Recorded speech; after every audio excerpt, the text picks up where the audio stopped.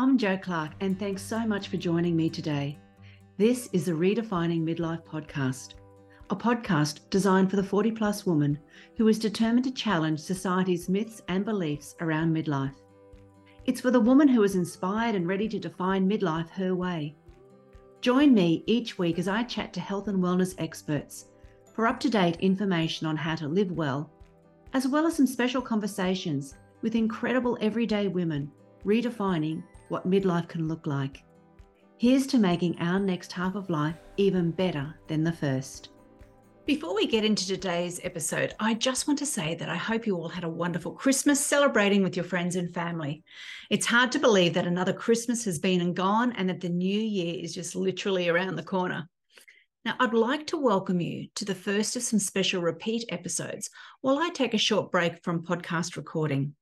Today, I'm going to be sharing an episode that builds on from a recent episode that I recorded about New Year's resolutions. Now, in today's episode, I'm sharing an easy approach that can make a huge difference towards helping set your direction for the year ahead. It's something that I've absolutely loved doing for the past few years, and I can let you know right now that I'm all set and ready for 2024. If you are feeling the need for a change or you're wanting to improve something, a great way to go about it is to have a focus word. Now, a focus word is a single word that encapsulates what you need more of or what you want to focus on or what you want for the year ahead. It also helps to set your intention. Now, the benefit of having a focus word is that it provides an anchor and it encourages you to think both consciously and subconsciously when you're making decisions. For example, what you want more of and what you want less of in your life.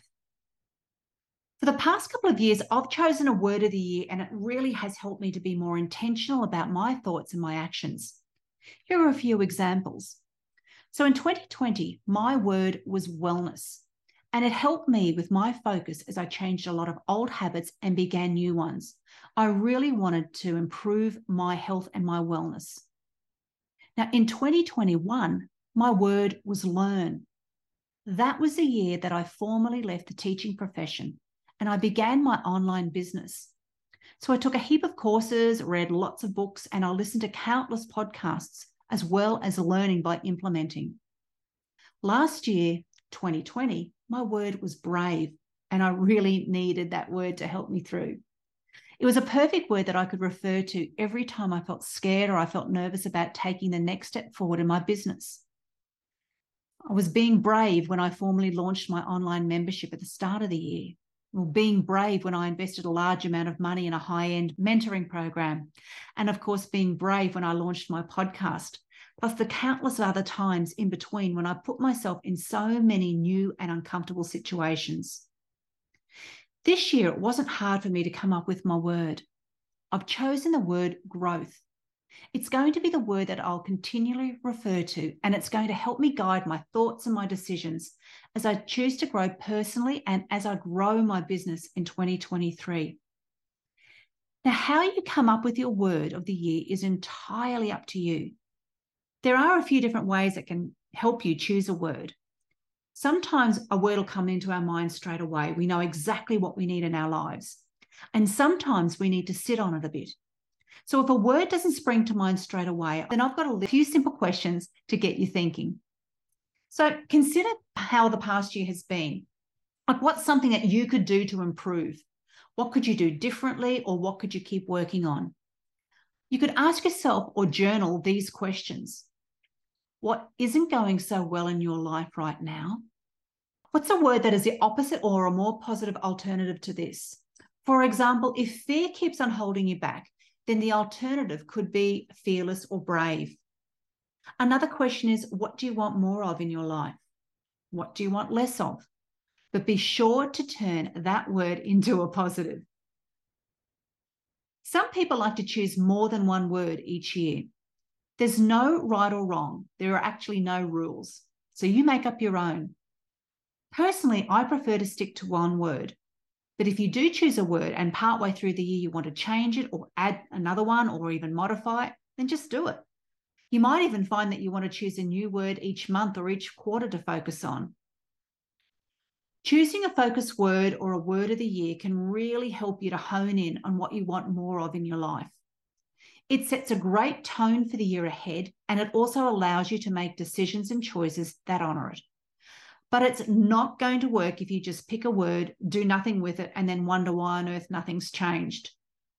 So to help you keep the word in the forefront of your mind, the key is to have you see it, to review it, to think about it, to feel it, to experience it, and to own it. All of those things as much as possible. There are a few things that you can do to help make your words stick. So here are some of the easy ideas that you can choose from.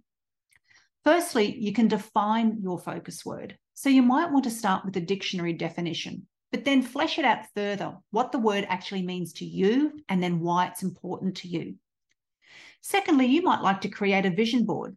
Now, the whole idea of a vision board is to create a visual display. So it's got images and text of the feelings, the things, and the experiences that you want in your life.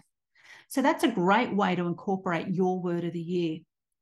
And creating your own vision board can be a lot of fun and a creative and relaxing process because it's designed to appeal to your feelings and your emotions. One word of advice, though, if you do choose to make a vision board, place it somewhere where you're going to see it often so you get those best results. Thirdly, fill your senses with the theme of the word. Now, there are lots of different things that you can do here. You could compile a reading list of books, blogs, and online forums about your chosen word. That's a great way to expand your thinking and your knowledge on the subject. You could create a list of things that you want to watch. Now, this could include YouTube videos, documentaries, TV shows, or films that are related to your focus word. You could even compile some related quotes that include your word. If you wanted to do this, just do a quick Google search, type in your word and the quotes, and that should provide you with plenty of inspiration on some quotes to include.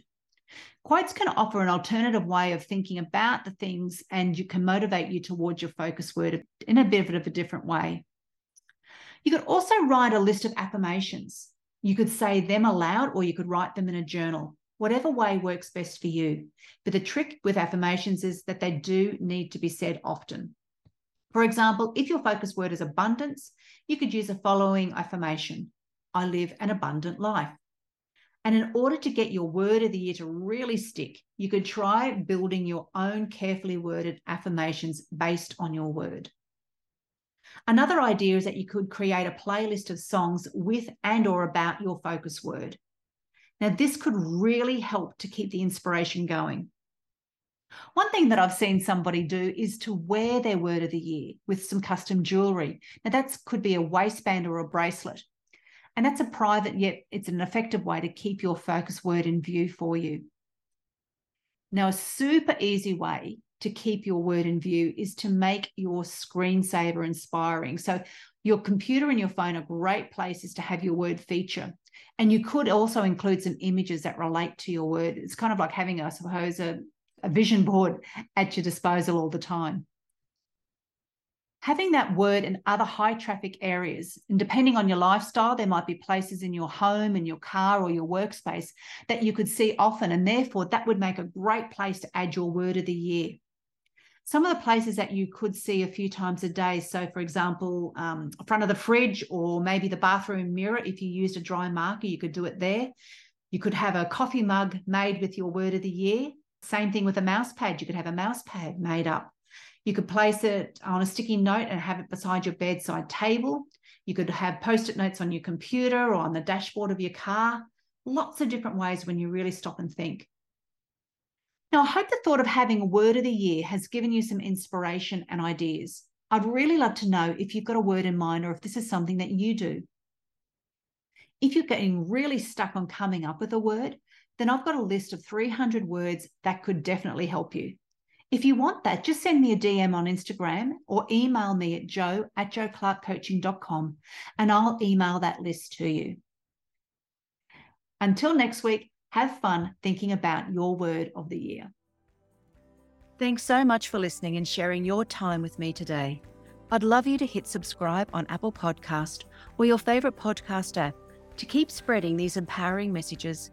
Please share this podcast with other incredible midlife women in your world. Join me again next week for another redefining midlife conversation. Thanks again for tuning in.